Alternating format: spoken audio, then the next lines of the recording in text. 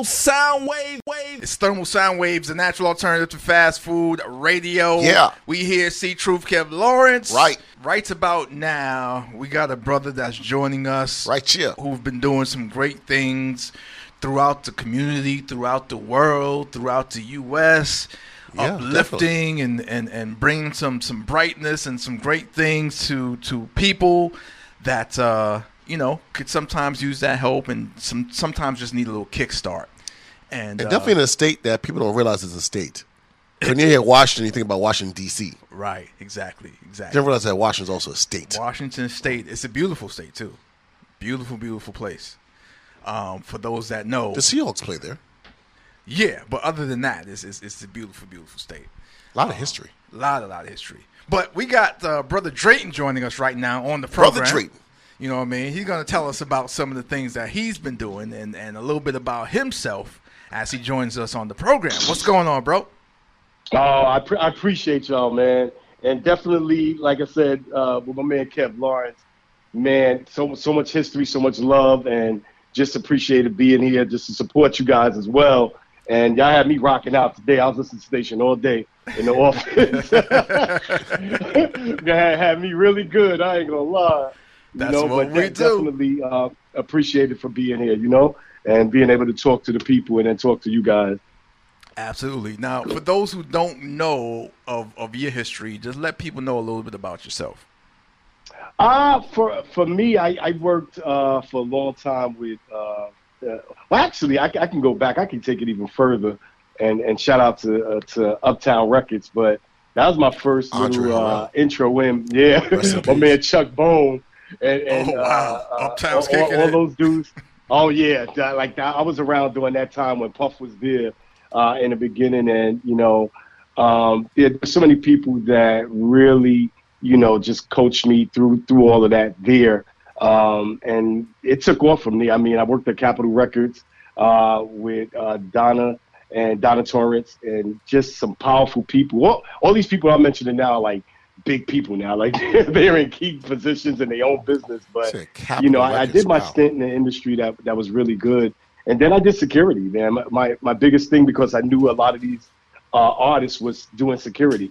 And the security was really what a lot of people liked about everything that I did. So it was a great time. I learned a lot from it. I met some amazing people. I worked with Russell Simmons and his family for a long time, and it was just beautiful to be around, people that really cared. And what I learned from Russell was making sure that you always think about people, no matter what we was around or any time that I got to drive him or in the office, it was always about making sure I think about people and what people are going through and how to take care of people. And, shout out to Lord that stuck with me a lot. Shout out to Lord Ness. He was around Russell Simmons at that time, too.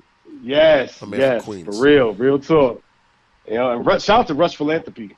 A lot of people don't know Rush Philanthropy helped a lot of people and took care of a lot of people, man. So that's definitely where I got that from.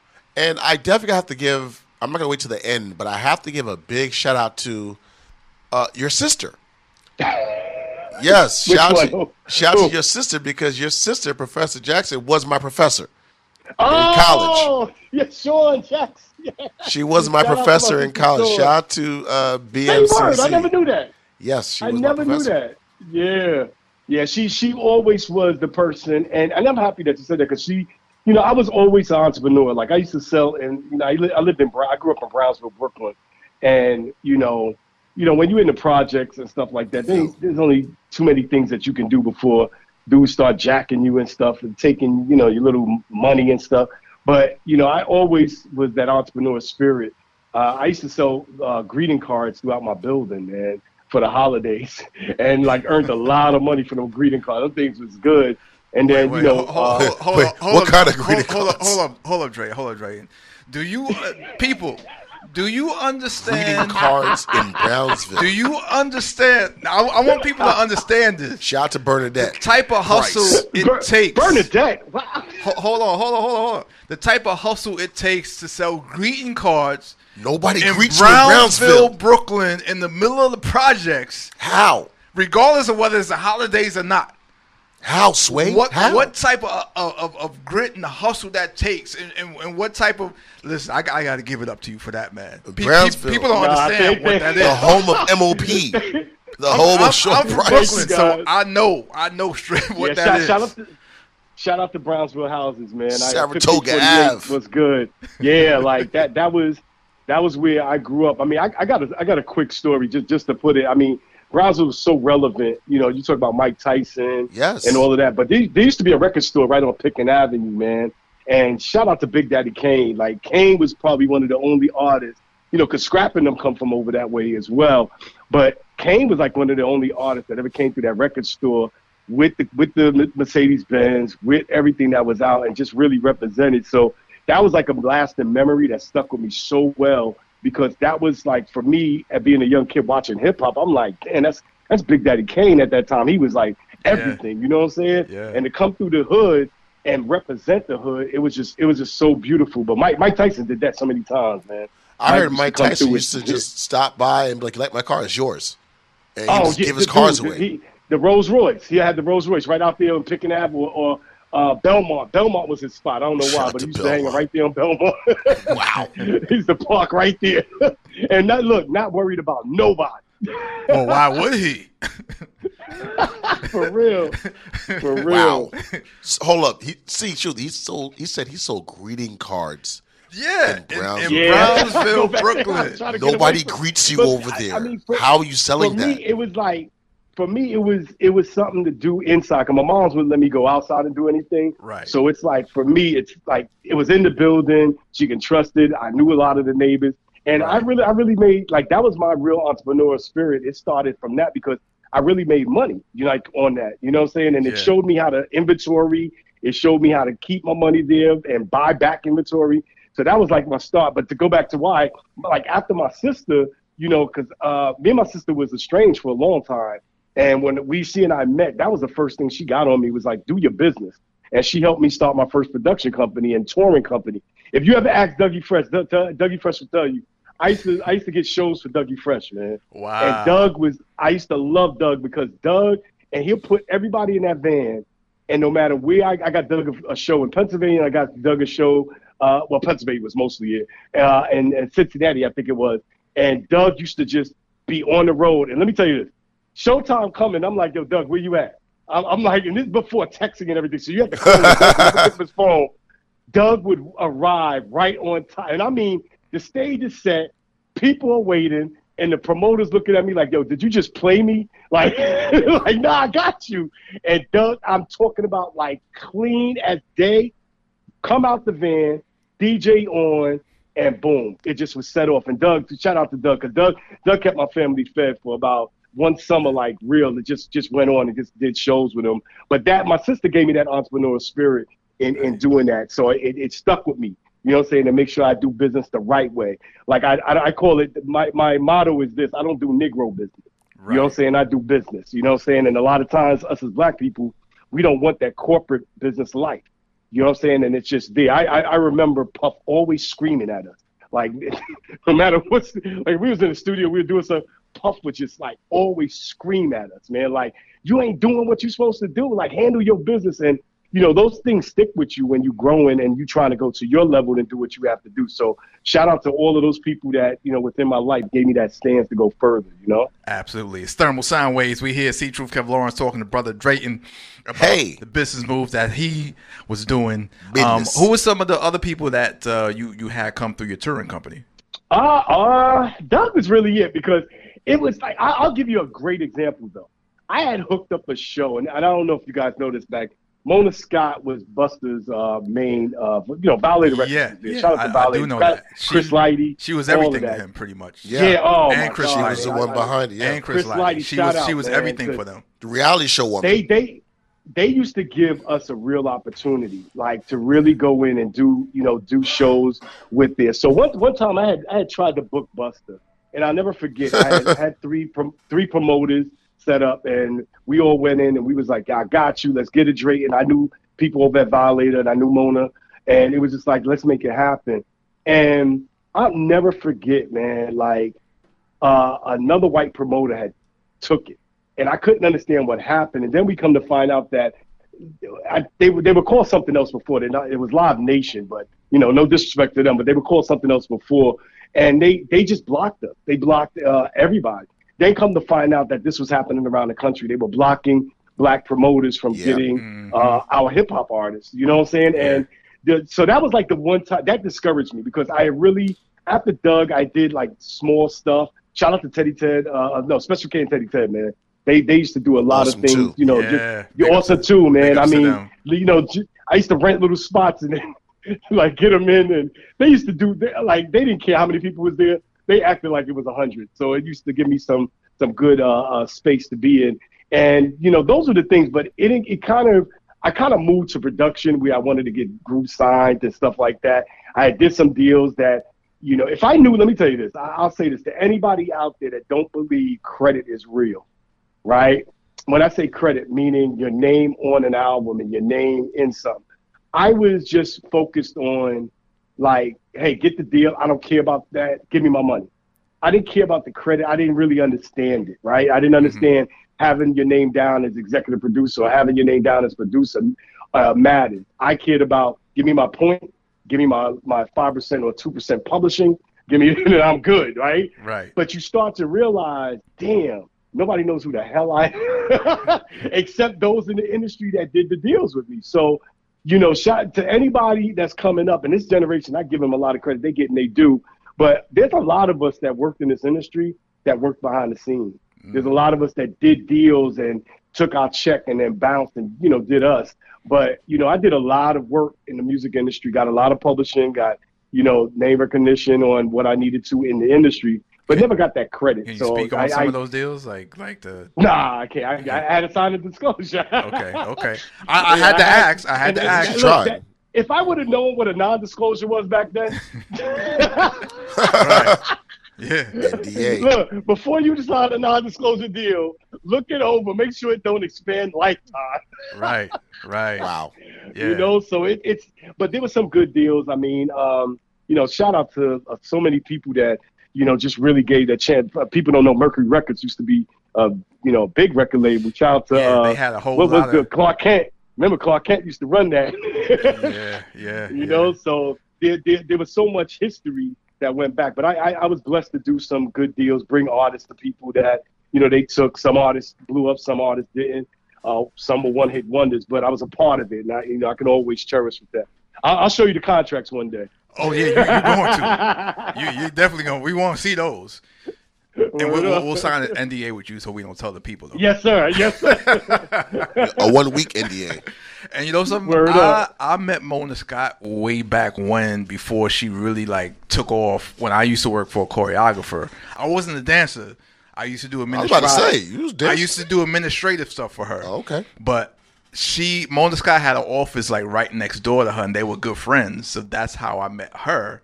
And then years later, it's just she took off. It's hey, that's the one who used to come by the office all the time. So, it just shows you how people really put their time in and their hustle in, and where you can go and where that could take you if you really put that work in. And she definitely did that. She definitely did that. Now, fast forward to what you got going on now, Drayton, out in Washington. Oh man, and this is the story I'm gonna tell you guys is there's a lot of people in the industry that are going through things, right? There's a lot of people in the industry that are suffering and don't let it be seen.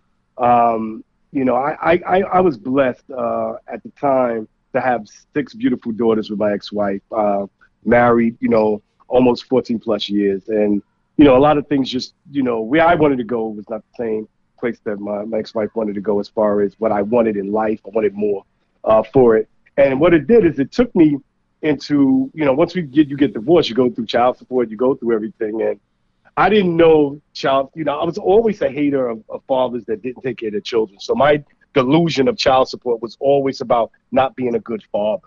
And God knows, man, that's so untrue. So untrue, right? It's so much has nothing to do with, an actual father taking care of their children. It has to do with the court system and our racist system that's set up to oppress so many of our brothers and sisters too on that. But just it wasn't set up for success, right?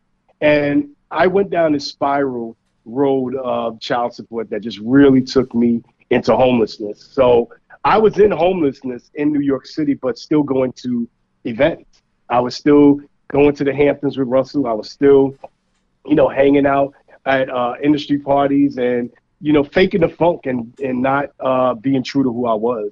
And when I say my condition, not who I was, but just my condition at the time. And, I was sleeping on couches and, sleeping at friends' houses and did the train and did the parks, did everything. But we'll get up the next day and hit a shower and get back out and act like everything was normal and okay. What really changed my life, real quick before I say that, I was in Brooklyn at the courthouse, the family courthouse for child support. And sure enough, I'm sitting right there, and Talib Kweli was there. Just like, yo, what the? Wow. Like, it blew my mind. I was like, yo, like, I didn't want to bother him or nothing. I was like, yo, really? He's like, yeah. And then, we quickly talked. It's like, damn, like, we going through it. Yeah, I didn't know what he was there for, but I was like, man, like, just going through it for child. He's like, yeah, like, it's crazy, And, shout out to him because he was just like, yo, keep your head up. You know what I'm saying? Don't let it go that way. But, back to what I was saying, what changed my life was this. I was representing .com from 30 Rock. That was my last stint in New York. Shout out to Grizz. .com. Grizz yeah. Chapman. Shout out to Grizz. Tracy Morgan. So many people that came from that show just really embraced me. And at the time, Astrid, who was my business partner, we just really rocked it. Like we did a lot of good things, but it was coming out of Transformers. After party. And this is probably, and I posted a picture of Michael K. Williams today. Michael K. was there, and I'm there with shrimp all over the place, free alcohol, just, phenomenal people, the industry there, directors, producers. And I'm good. I had my drinks, I had my food, and I go outside and everybody's getting into their chauffeured car. Somebody's bringing their car around, people picking them up, or they getting in their cab. And Michael K. was the last person, and he hit me up. He was like, yo, you good? And I was like, yeah, I'm good, man. Waiting for my car. You know what I'm saying? I'm going to catch a cab, one or the other. And he's like, all right, brother, yo, see you at the next one. And took off. And I didn't have no place to go. And that was the reality for me. That was like, let's stop faking. I was dressed beautiful, had shoes on. And here it was. I left this beautiful, probably a $500,000 party, and I had no place to go. And that just put me on a road of, you know what? Let's wake up. Let's deal with your reality instead of faking the funk of who you really are. And from that point on, the next day I checked into the 93rd Street, I think it is, men's shelter, and, stayed my time there to get myself together. And in that process, a lot of things was going through my head, like, where do I go? Is this my life? You know what I'm saying? I mean, in New York City, I got 6 daughters, so 40%, 45% of my income was being taken. I couldn't afford an apartment. I couldn't afford a studio apartment. Yeah. So it just was like, man, is this it? Is this what, the end of my life and what I need to do? And am I going to accept this? There's so many men that sit in the shelters. And, I want everybody to understand what homelessness is really about. It's conditions at that time. I met doctors. I met a doctor that was staying in the shelter that had student loans, but then also lost his wife. You know what I'm saying? And then when he lost his wife, her medical bills on top of the student loans, he couldn't do anything. Wow. He was in debt, but he was a doctor working at Mount Sinai. You know what I'm saying? And, we talked and he was just like, this is the reality of life, and you start to think that everybody is drugged out. Everybody is just, this is their condition when it's not.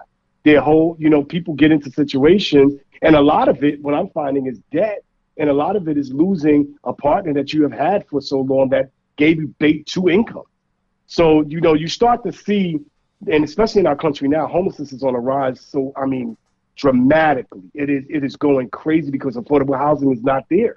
We're so behind on affordable housing that I don't even think we can catch up for the next 10 years. So homelessness is going to grow to a capacity I don't think this country is really ready for. And how do you equate that with what you're doing now in Washington State? Well, for me, when I came out to Washington State, what shocked me, and let me tell you this, anybody that lives in a big city, anybody that lives in let me not say that. Anybody that lives in New York City, be happy on what we have. I used to look at some of the stuff New York City did, and I was just like, what the hell are we doing this for? Why is this there? And right now, I started a foundation called the Foundation for Homeless and Poverty Management. And what I saw was nobody was really doing anything. I worked on a report for Governor Jay Inslee with a committee called the Poverty Reduction Work Group. The governor asked to bring together all of the heads of each department of social services in Washington State and nonprofits that were doing work on poverty and homelessness, and bring them together and say, fix this in the next 10 years. So what we did was, instead of just them doing it, the governor said that he wanted people with lived experience. He wanted people that was on services, that was homeless, that was in poverty, that was going through it right now, to sit at the table with these people. And I had the blessed position to be as the co-chair of the steering committee for the Governor Jay Inslee's Poverty Reduction Work Group. And if you go to dismantlepoverty.org, you'll see the information there. We did some amazing work. Now, let me tell you, when you talk about what happened in our country with the pandemic, I think for us, we were like, okay, the report's going to be done. We gave the report to the governor in January of 2020, right before the pandemic happened. And all that came to all of us that worked on this was, it's not going to be seen. Like, it's done. The governor's going to concentrate on getting the country, the state back. We're not going to get any play. Lo and behold, 4 months after the pandemic hit and we had to shut down, we was one of the first states to shut down. We get a call. Lori Pinksford, who was over DHSH and over the Poverty Reduction Work Group, said, you wouldn't believe what just happened. I was like, what? They're getting ready to use our blueprint that we did in the 10-year plan to help people. So all that free flowing money and all of that came out of the 10-year plan of how do you get people back to economic strength while they're going through this, while they're not working. So the work that we did was preparing, I guess, in God's view, for what was happening, right? So the report has gotten, throughout the United States, some overseas recognition. It's a blueprint for a lot of states now to figure out how to deal with homelessness and also people living in poverty. But there's an economic blueprint to that. And the economic blueprint to that is remove barriers. Remove barriers for people that want services. I think this notion that we're welfare people and that we don't want better is such a lie and so much crap. Yeah. And I mean, when you sit back and, I don't want to, say anything against somebody else, but there are more white people on public assistance throughout this country than there is black and brown people. And I think the narrative of who we are being lazy and everything just is what is put out there, and it gives us our bias. So, when you see people that are asking for services, when you see like myself, I mean, I'm surviving. I'm not striving as much. All the stuff that I'm doing, I'm still trying to make it and trying to get over that lump to get to the next, the next part of my life where it's successful financially. But I think what we are forgetting out of this is that you have a lot of nonprofits that are community leaders that do not get pure funding to sustain. And that's the issue that you have throughout this country, especially in New York. Shout out to Mike Bloomberg. When I was around the Bloomberg administration, only a brief time, when Bloomberg started to question everybody that was getting money, and then he had a task force go out, and we opened the doors to a lot of these nonprofits that were getting money to house people, and we walked in and it was free bed. Wow. You know what I'm saying? And it was like, what is going on? So when Bloomberg, and I know a lot of people were against it, I may get back some pushback on it, but when he took the funding away from a lot of those nonprofits and said, look, you're going to have to prove to us that you're doing the work. To me, it was a great thing to do because it really shifted for the time that he was in office and the next time that he got elected, how people were being served in homelessness. And I think that it held nonprofits accountable. Right. Now, we're running out of time. So for those who want to get more information on what it is that you're doing and that blueprint that's being used and so forth, where can people go for that? So dismantlingpoverty.org is where you'll find the Poverty Reduction Work Group report and everything in there that we did. And then for my foundation, it's the Foundation for Homeless and Poverty Management. We're out of Washington State, Bremerton. Shout out to Bremerton and Kitsap County. And, we're doing the work.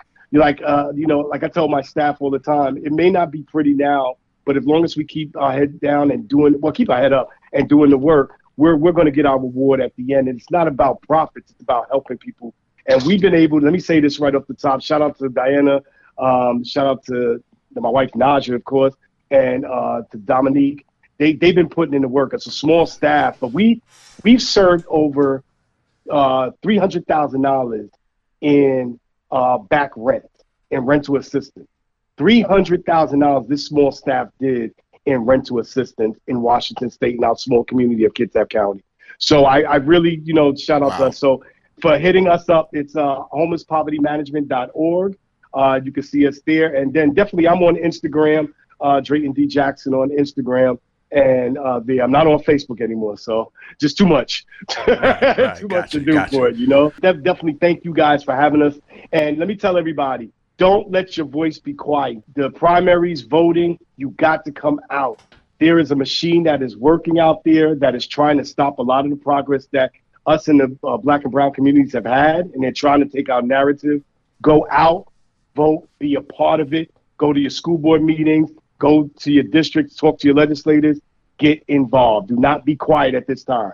No question. And listen, we thank you so much for taking time out, Definitely. for being on the program with us, bro. And we're going to have you back to talk about some more things and some other aspects of stuff, a little bit later on down the road. But definitely keep doing what you're doing. Keep up the great work out there. And, we hope to see you soon, man.